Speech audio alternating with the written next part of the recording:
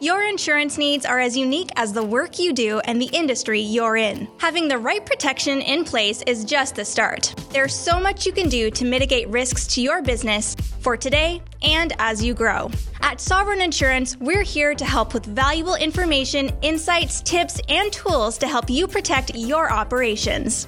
Visit sovereigninsurance.ca to learn more. I landed a contract in Italy, but I need 5 freelancers to make it happen. I said, sure, let's chat over coffee. With Export Development Canada, risk doesn't stop you. EDC, take on the world. Where do you start if you want to sell online to customers around the world? Start with Canada Post's Guide to International Shipping. Download your copy at canadapost.ca/international shipping.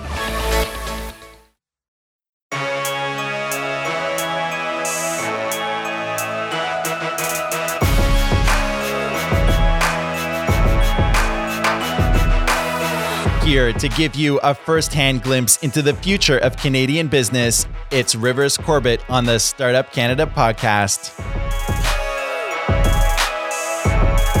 Welcome to the Startup Canada podcast, a show serving Canada's entrepreneurship community. On this show, we connect you with the most innovative and entrepreneurial movers, shakers, and change makers across Canada. With day-in-the-life stories and in-their-shoes experiences, we dive into the true grit of running startup and scale-up companies and those driving the entrepreneurial movement. The Startup Canada podcast show is a production of Startup Canada, the national rallying community for Canada's 2.3 million entrepreneurs. Don't forget to subscribe to the show on iTunes, Google Play Music, and wherever else you listen to podcasts.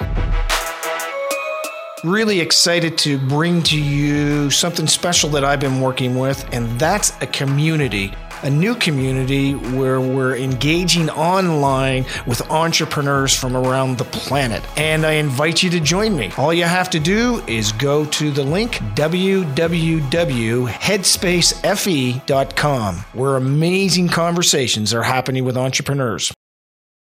Ladies and gentlemen, welcome to the Startup Canada podcast show. I am your host, Rivers Corbett, hanging out with some pretty cool entrepreneurs from around the country and occasionally the planet. And today we're going to talk to an entrepreneur who has built his business in order to help other entrepreneurs build theirs. I love it. Please welcome Sam Pillar, the co-founder and CEO of workflow management software company, Jobber. Sam and his co-founder, Forrest Zeisler, launched Jobber in 2011, growing it to a team of over 120 people with tens of thousands of users, delivering billions worth of home services in over 40 countries.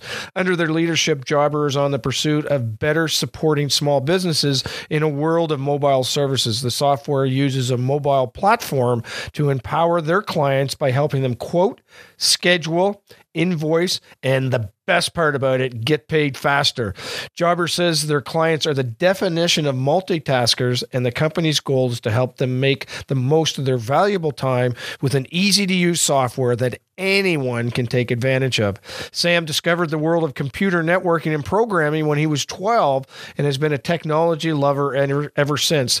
He studied computer science and business at the University of Alberta, the Golden Bears, and graduated in 2005 with a degree in business law. I'm going to be interested in how that all connects. He was a management consultant at CGI before moving into freelance software development in 2008 and working as a bartender and bike courier to help pay the bills along the way. There's always the beginning. Starting from scratch 7 years ago, Jobber has now raised over $9 million in additional funding, allowing them to open a second office in Toronto, expanding from their Edmonton-based headquarters, where Sam is talking to us from today. In spring of 2018, Sam also won Startup Canada's Prairie's Entrepreneur of the Year Award. And on today's podcast, we're going to delve into the challenges faced by many small businesses that often result in productivity and revenue loss, and how to build a successful tech company in a technological world. Sam Pillar, welcome to the Startup Canada podcast show. River, it's great to be here. Thanks so much for having me. Yeah, it's really awesome. And I got to dive into, when I talk to entrepreneurs, and particularly those starting off, I said there's 3 people you need to stay away from initially. And that is a lawyer, that is an accountant, and that is a banker. And you got a degree in business law. Like that's such the opposite of risk, man. But then you're a courier and a bartender. How does that all work together? Why business law? This is just more of a personal question than anything. Yeah, sure. So, just to be clear, I don't have a law degree. Business law is a major offered in the commerce program at the University of Alberta. Okay. But I did have an interest in the law. I've been a kind of self-proclaimed computer nerd all my life. I taught myself to program when I was quite young. Went to school for computer science, but ended up developing an interest in intellectual property law, and kind of from more of an activist perspective. I was really interested in sort of copyright and patent and sort of the impact on innovation and creativity, so decided that I wanted to kind of explore that path, and business law was the fastest way to get there. Never really ended up fully sort of closing that loop before getting reinterested in computers, and sort of in the mid 2000s, things were going crazy. Twitter launched on Ruby on Rails and quickly had to move off. And I was like, what's this Ruby on Rails thing? And it started, just got swallowed up in it, and ended up, launching a software company instead. Yeah, that's so cool, man. Well, I appreciate that. And so here's another quick question on that journey of the focus on innovation and patents and so on. When do you, because a lot of people working in that technological space are always about I got to protect. When in their journey should they say, okay, now I got to protect, versus the sky is falling all the time because they're going to show their technology? Yeah, I have a couple of different sort of points of view on this one. I think that certainly it's important to develop your intellectual property portfolio, and in certain sort of areas of innovation and kind of product development that maybe is a little bit more important than in others. I think that for software and technology companies in general, though, there tends to be a little bit of an over-eager propensity to protect your ideas. Everyone thinks their idea is just so important and really precious. Yeah. And it's just like it's not. And you almost certainly are not the first, second, or third person to have that idea or to even be working on a product. So I think that for in most cases, it's best to actually share it, talk about it, generate as much discussion and conversation about your idea as you can, and then go execute. Execution is everything. Execution and timing are I think far more important than the idea. Obviously, that has its limitations. Some ideas are truly unique and original, and those ones you should probably seek to protect. But generally speaking, the idea is kind of a dime a dozen.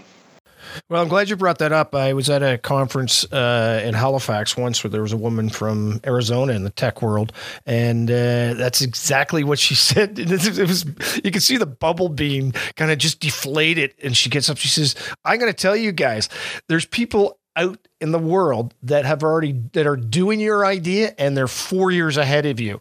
It was such a, the boastfulness just dropped. So I'm so glad you entered into that world. Get on, share your idea, and move it to market sooner rather than later, rather than get hung up on the patent side of it. I want to know about. Seriously, your whole background is so diverse. And it's good, by the way, it's all great. But why Jobber? What was the point that you said, this is what I'm going to do? And was your co-founder initially involved with you, or was it just you solo? Yeah, no, good question. And I, understand the confusion given the bio and the background. It's all good. It's all good. And I think that sort of diversity of experience is really important. In particular, I think everyone should have to work a service industry job, a job where you are doing something facing the public. You have to deal with a high volume of people across a broad spectrum of attitudes, and I think that's really helpful. It's something that we actually look for at Jobber, in particular for our customer facing teams.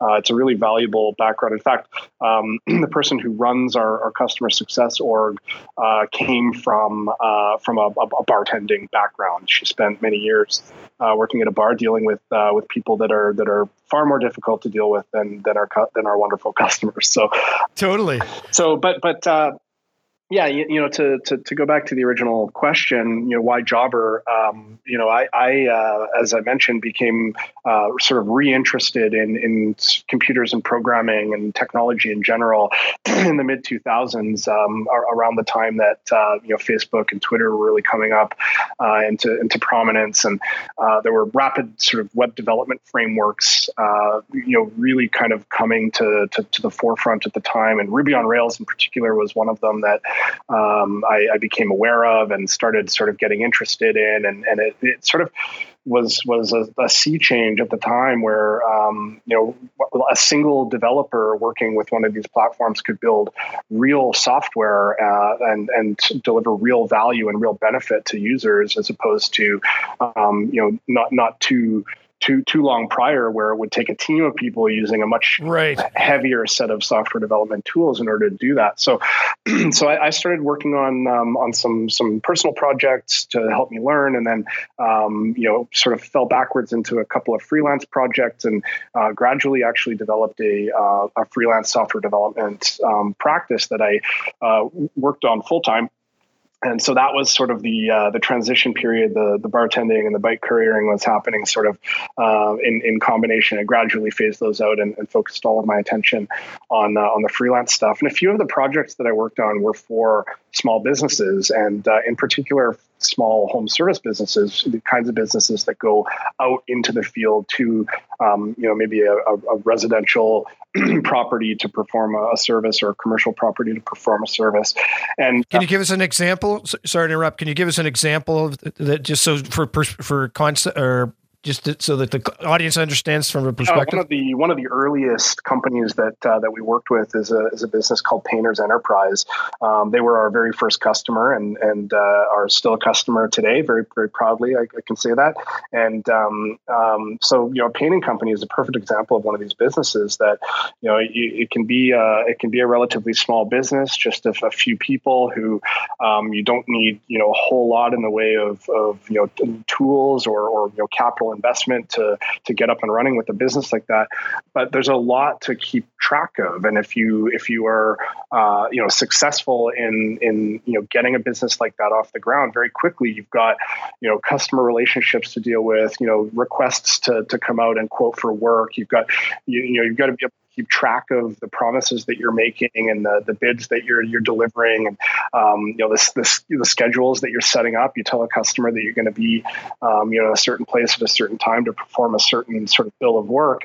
You better make sure that you're there at that time, ready to perform the work. And then, of course, after the fact, you need to be able to bill for it and get paid. Which you would be surprised is actually where a lot of these businesses fall down is cash flow and just staying on top of getting paid. And so Jobber really helps them do that. But in the early days, those were some of the common denominator challenges that I saw in some of these businesses that I was working with. It seemed to me that these were probably challenges that were shared across a lot of different kinds of industries. I didn't realize quite how many at the time, but with the benefit of hindsight, it's very large. I mean, we're servicing in excess of 50 different distinct industry verticals today. Painting is one of them, but landscapers, lawn care businesses, HVAC companies, plumbers, electricians, and a whole sort of long tail of really niche specific industries. So like maybe mobile music tutoring or poop scooping, which is a cottage industry of poop scooping companies that'll come clean the dog in your backyard. So that was the identified this common denominator set of challenges. But I also just thought small business was really cool. I really thought it was awesome that 2 or 3 people could just decide that they're going to start a business and just go start delivering the service. They just start doing the service, start sort of cutting lawns, and you get paid for that first job. And then it's like, hey, I could do this. And you go get a few more customers and get paid, a few more times. And eventually, maybe hire your first employee, and anybody can start a small business. That's not to say that anybody is able to actually successfully do it. It's actually incredibly difficult. And I have a huge amount of respect for small business owners, people who have the bravery and the tenacity to take the leap and start a small business like that. And that's part of the reason why I'm so passionate about what we do here at Jobber. As I'm listening to you, Sam, and you are emphasizing the pure essence of the book, The E-Myth Revisited, which is about the technician wants to start their business, because they're talented in a particular area, but ultimately they become overwhelmed with all the administration associated with it, that they never really get to do what they love to do and they're talented at, and that they can make some money at. And you've just afforded them that luxury to be able to do what it is they love, but still do all the mucky stuff that they must do, and get paid. And it's great to have accounts receivable if it's not money in the bank. So I love that intersection of a technician, which is where a lot of entrepreneurs start, to be able to help them to start, but then grow their business into bringing other people on. And that's when really the leveraging starts, and you've got a great opportunity or a great business that you've developed. So congratulations on it. That's really great. Oh, so thanks very much. Who was your first customer? Well, a guy named Graham, who owns. I love it. You know his name. Yeah, excellent. Yeah. He's a bit of a celebrity around here. So yeah, Graham is he's the painting company. So his company, I'll give him a plug, Painters Enterprise. He's got multiple locations now. Here in Alberta, and I believe he may have split something up in BC as well. He and Graham, he's just was a huge influence on us in the early days. Forrest and I spent a lot of time with him. He was very generous with his time, which is something that small business owners really tend to undervalue. A lot of small business owners, they spend a lot of their time on administrative tasks that they're essentially doing for free. They don't attach a value to the time that they're spending on those tasks. So I, again, with the benefit of hindsight, have a huge amount of appreciation. You owe a debt of gratitude to the number of hours that Graham spent with us, providing feedback on the early iterations of the software and sort of the updates that we were making. And also got to thank him for the lunches he bought for us as well. Forrest and I weren't eating very well in the early days of the company. So that's so. What do you say to people that are entrepreneurs that are going through their first year or two? And I mean, I hear it all the time. I don't want to pay myself. I don't want to pay myself. I'm of the philosophy you got to pay yourself something along the way to at least get some level of reward, even if it's $500 a month. And you were talking about, you're barely scraping by. It's just a wonderful story. But what do you say to people about paying yourself, and when do you start paying yourself? Not necessarily how much. What's your thoughts on that? Yeah, no, it's a good point. I mean, you're not going to be a very effective business person. In the case of Forrest and I, we were both software developers. So, you're not going to be a very effective programmer if you're starving to death. So you absolutely have to, figure out a way to have your basic needs taken care of.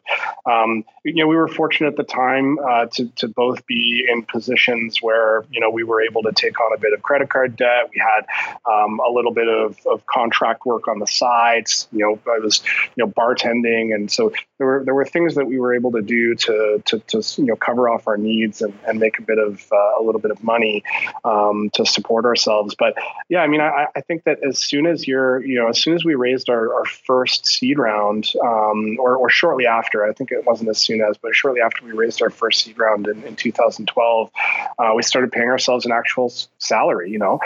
Nice. A very small amount of money, like less. How much was it? How much? I think we were paying ourselves $30,000 or $32,000 a year. I think is the first. Actually, it might have been 20.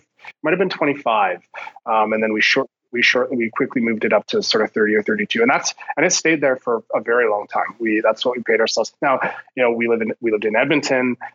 This is 2012, 2013. So, we were able to pay the rent and have a little bit of money for food, but we certainly weren't making RRSP contributions or anything like that at the time. And I'm not suggesting that's something that you should neglect, but there are for us that was the sacrifice that we were willing to make, and we were really excited about the opportunity that was in front of us, and believed in what this could be. And so that's what we did, and sometimes that's what you have to do. Lots of debt.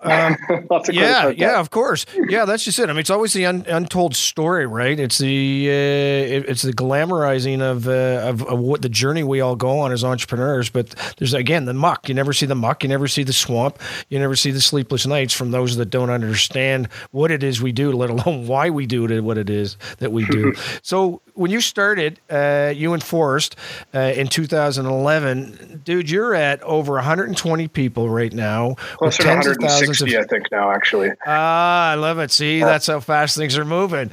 That's cool. But you got tens of thousands of users, and you're in over 40 countries. Is that correct? Yeah. I think we're something around 40. I mean, our real key focus is North America, but that the beauty of having a product on the internet is there's really no limit. So yeah, we've got customers all over the world. So did you foresee that? Did you actually plan for that, to have customers all over the world? Or was it primarily just North America that you were eyeing in that first 5 years, if I could break it down into that time period? Yeah, it's interesting. I mean, it was very early on that we saw our first international interest, and I think it was from Australia and New Zealand, and so we realized early on that there was international opportunity. And in particular in the English-speaking international world, it so happens that English is very common, globally, and so there are a lot of countries where even if that is not the natively spoken language, it's perfectly acceptable for an app to be primarily in English. So I mean, we always knew that the international opportunity was there, and we today know that the international opportunity is there, and it's very large. But from our ability to properly support our customers in time zones that are relevant for them, and our ability to also understand from a go-to-market perspective what the local sort of norms and customs are, North America just is makes the most sense, and that's where most of our energy is spent today. That's not to say that's always going to be the case. We're very, as I mentioned, very aware of the international opportunity, but today North America is the focus, and I can say that most of our customers are in North America. What's the country you're in right now, you guys? What's the one country you say, really? We're in that country? No way. I think we had one customer in Kazakhstan, which I love it. Was really, and I think it might have been sort of like a foreign national sort of service. We're not quite sure what that was, but that somebody mentioned that one day, and it popped up. Counts. As a cleaning company. And, that was interesting. That's so cool. Yeah, my buddy is the director of international sales for the Canadian Mint, the Royal Canadian Mint, and he gave me a pen once from the Bank of Kazakhstan.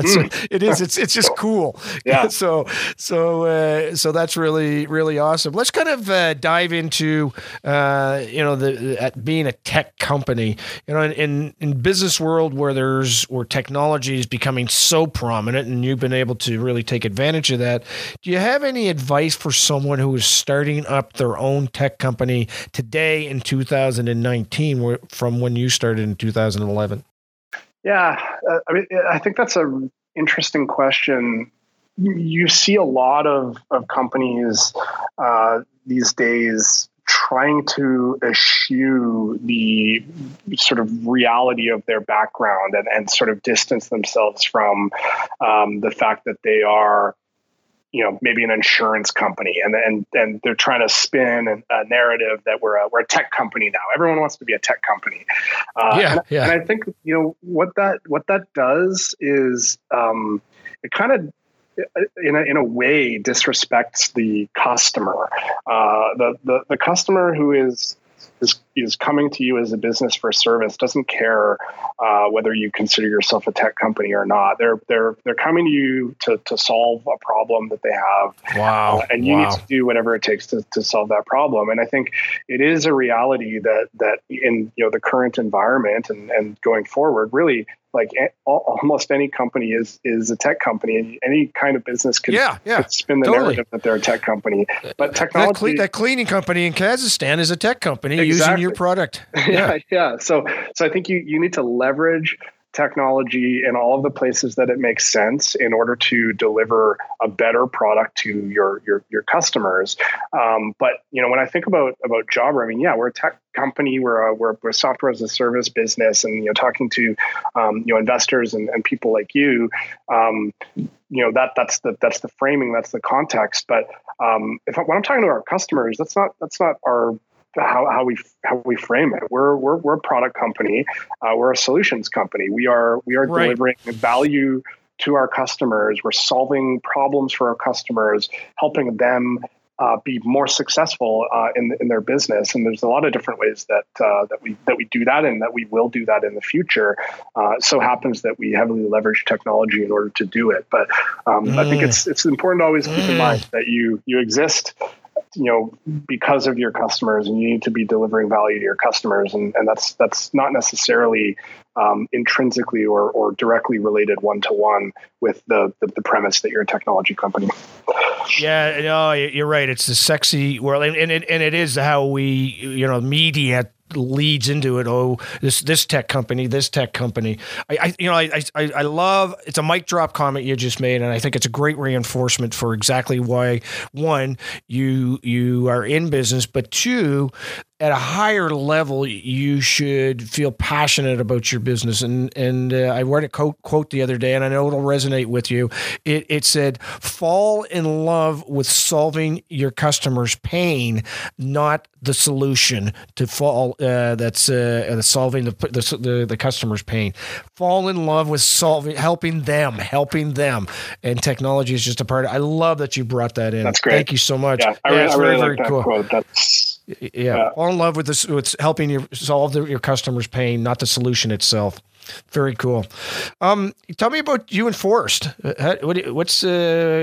First of all, how did you two decide to be co-founders, and who was what when you started? Were you always the CEO?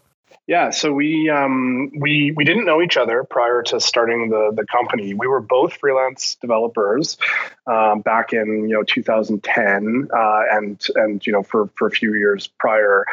We kept running into each other in coffee shops that we frequented. So I was working on my freelance stuff and also working on what would eventually become Jobber, and we just kept running into each other. It was obvious we were both programmers, black screen with code on it, super cliche. And we just got to talking to each other one day at one of the places that we frequented. I told him about what I was working on, and Forrest said, "Holy crap! A friend of mine works at a painting company, and he was just asking me about whether I know of any software that might, help them solve some of these challenges in their business. And that painting company was Painters Enterprise, who later went on to become our first customer.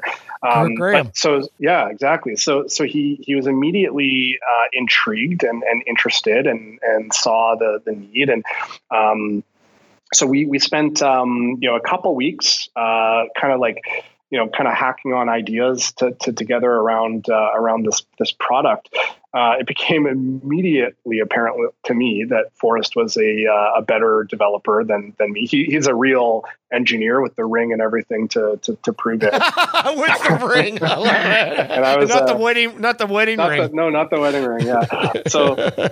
It was, he just had a lot of really great ideas, a lot of really good input. And so, we kind of, it just felt like there was a real opportunity. So we decided to formalize the company and go 50-50 and just put our heads back down and grind out a first version of the product, get it in front of Painters Enterprise.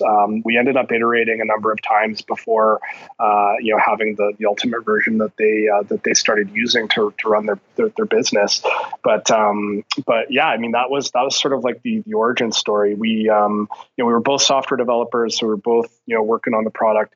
But when it came time to start figuring out, okay, like we need to go to market, we need to build a website, build some marketing campaigns, do some cold calling. I took on sort of most of that side of the house, and Forrest did a little bit of it as well. Like we both cold called. We both called, phone numbers out of the yellow pages to just beg and plead businesses to use our stuff for free at first, and ultimately start paying for it. But generally speaking, Forrest took on the CTO duties, and I took on the CEO duties, and we both were very product focused for the first few years. But I gradually took on more and more of the go-to-market side of the business, and he took ownership of the technology side. Who was your third employee? Your third person on your team who would have been your first employee? Well, we had a couple, and I mean, this is a big learning, I think, for us. I was having this conversation with somebody earlier today about sort of team growth, and I have this is not my original thought. I can't remember where I heard it at first, but everything breaks in a company every time it doubles headcount, and it doesn't matter what the absolute number of employees is or the absolute number of people involved. So going from 2 to 4, everything broken. 4 to 8, everything broken. I think that is a pretty good general rule, and we've kept an eye out for that over the years because it's really kind of held true. And if you can stay ahead of that and make sure that your systems and processes, kind of keep up, then you'll avoid some hardship. But in the early days, we had a couple of first employees, and I think neither Forrest or I knew anything about having employees or having a team.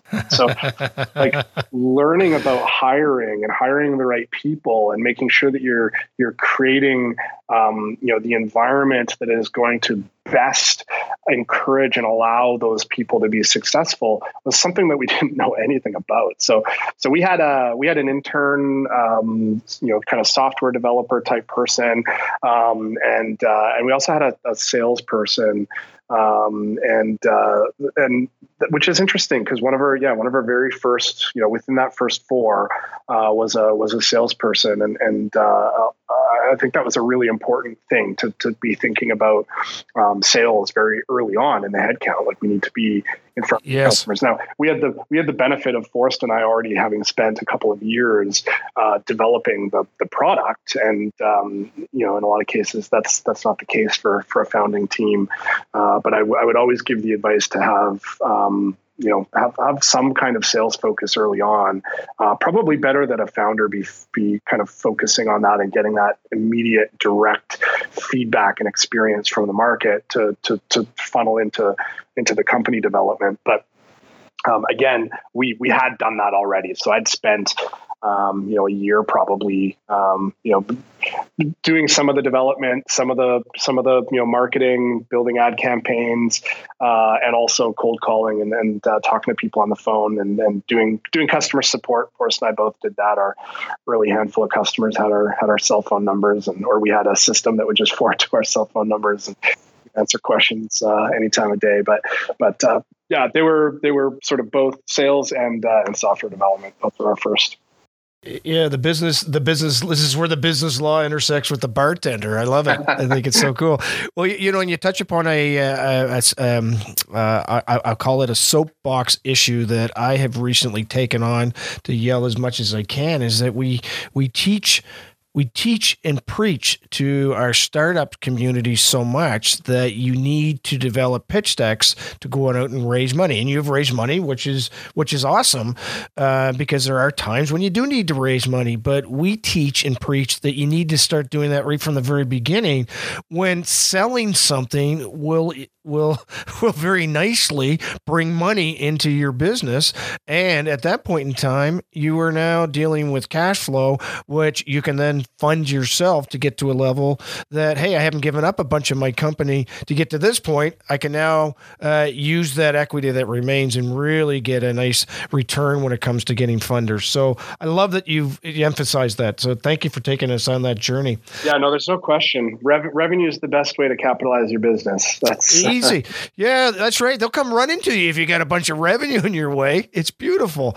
So what's a couple more questions, Sam, and then we're going to let you get back to your busy day. But your 160 people, are they all in Edmonton? Nope. We have an office in Toronto as well. We're 2 years this month. We opened the office in Toronto, and so we're about 130 or so here in Edmonton, and then 25 to 30 or so, plus or minus. Numbers are always moving, obviously, but yeah, 25 or 30 in Toronto, and that office is growing pretty quickly. Both offices are multifunctional. There's not we don't have our sales and marketing in one place and product in another or anything like that. We want to be able to have two offices in two really great Canadian markets that are multifunctional in nature, and we can have any kind of person in. Cool. Last question is about scaling. You guys grew quite fast in relative terms. What's the one lesson you would give about what you learned from scaling? And I know there's 5,000 of them, if not more. But what's the one thing when you sit back having that beer or wine, presuming you drink, that you sit back and you say that's the one that I'm going to remember the most, that I need to have learned? I wish I'd learned that first. Yeah, I mean, I mentioned earlier already this principle that every doubling, breaks everything. But there's I think a corollary to that.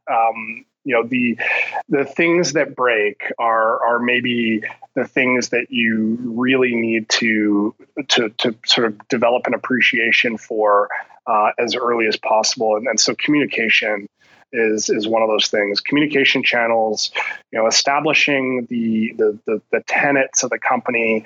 Why does the business exist? How does the organization behave? What are the most important things that we need to be focusing on? And just making sure that there's a really good framework in place for ensuring everyone's facing the same direction and rowing in the same direction. That's easy to do when you're two people, and it's pretty easy to do when you're 4 or 8 or 16. Everyone's in the same room. Although even those doublings introduce new challenges, like you have to explain why things are important, or convince the team to trust that this is the direction that makes the most sense for reasons X, Y, and Z. When you're 160 people, there's practicalities involved in that sort of communication framework and ensuring that everybody has access and the ability to see in a convenient way what the answers to those questions are and what the most important sort of directional strategies for the business are. That stuff gets more difficult. Multiple offices, competing priorities. There's so many things going on at any given point in time, and cutting through the noise regularly is a challenge. So that communication piece is key, and I think that's something that I'm still learning and developing capability around. Well, it's in any good relationship, whether it's 1 or 160, that's where ultimately those relationships break down, is when you get into the wrong type of communications or none of it at all. So, and that's a total cultural conversation about how you've grown. And I think we got to get you back on the show, dude. This has been really amazing. Just a wonderful journey. What's a book that you like to read? That's written by a Canadian. Oh, that's tough. Put me on the spot. I know. There. Isn't that sad? Isn't that sad?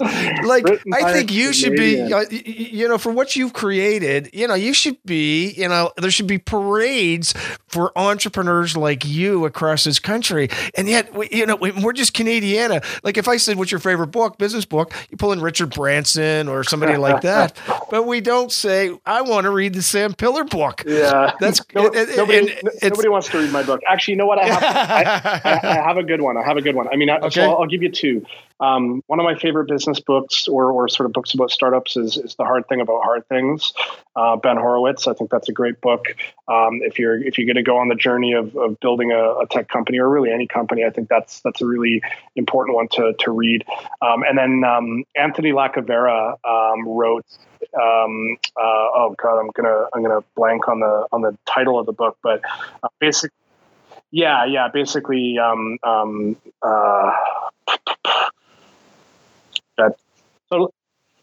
totally blanking on it. Yeah, but it catalogs his challenges building Wind and just sort of like the current environment in Canada. With respect to our competitiveness internationally, especially in the realm of innovation, I think that's a really good one. I got it on my bookshelf. It's How We Can Win by Anthony Lacavera. There you go. I've met him a couple of times. He's been on the show, and I got a signed copy of it right on my bookshelf here in my office. A great book, great choice. Yeah, perfect stuff, dude. Well, look, my friend, I can't thank you again. You keep doing your magic. We're proud of you. We're so appreciative of your time, and if there's any way that we can help you, make sure you continue to connect with us, because you're at the end of it, you and Forrest are entrepreneurs, and that's what we're supporting. So have a great day. Thanks so much, Rivers. It was really my pleasure. Thank you for joining us this week on the Startup Canada podcast, a show dedicated to unlocking the entrepreneurial potential of every entrepreneur with access to inspiring stories and tangible lessons to help you run your business. Till next week, I'm Rivers Corbett, leaving you with the latest startup community news and upcoming events like our popular hashtag Startup Chats on Twitter every Wednesday and Friday at 12 p.m. Eastern.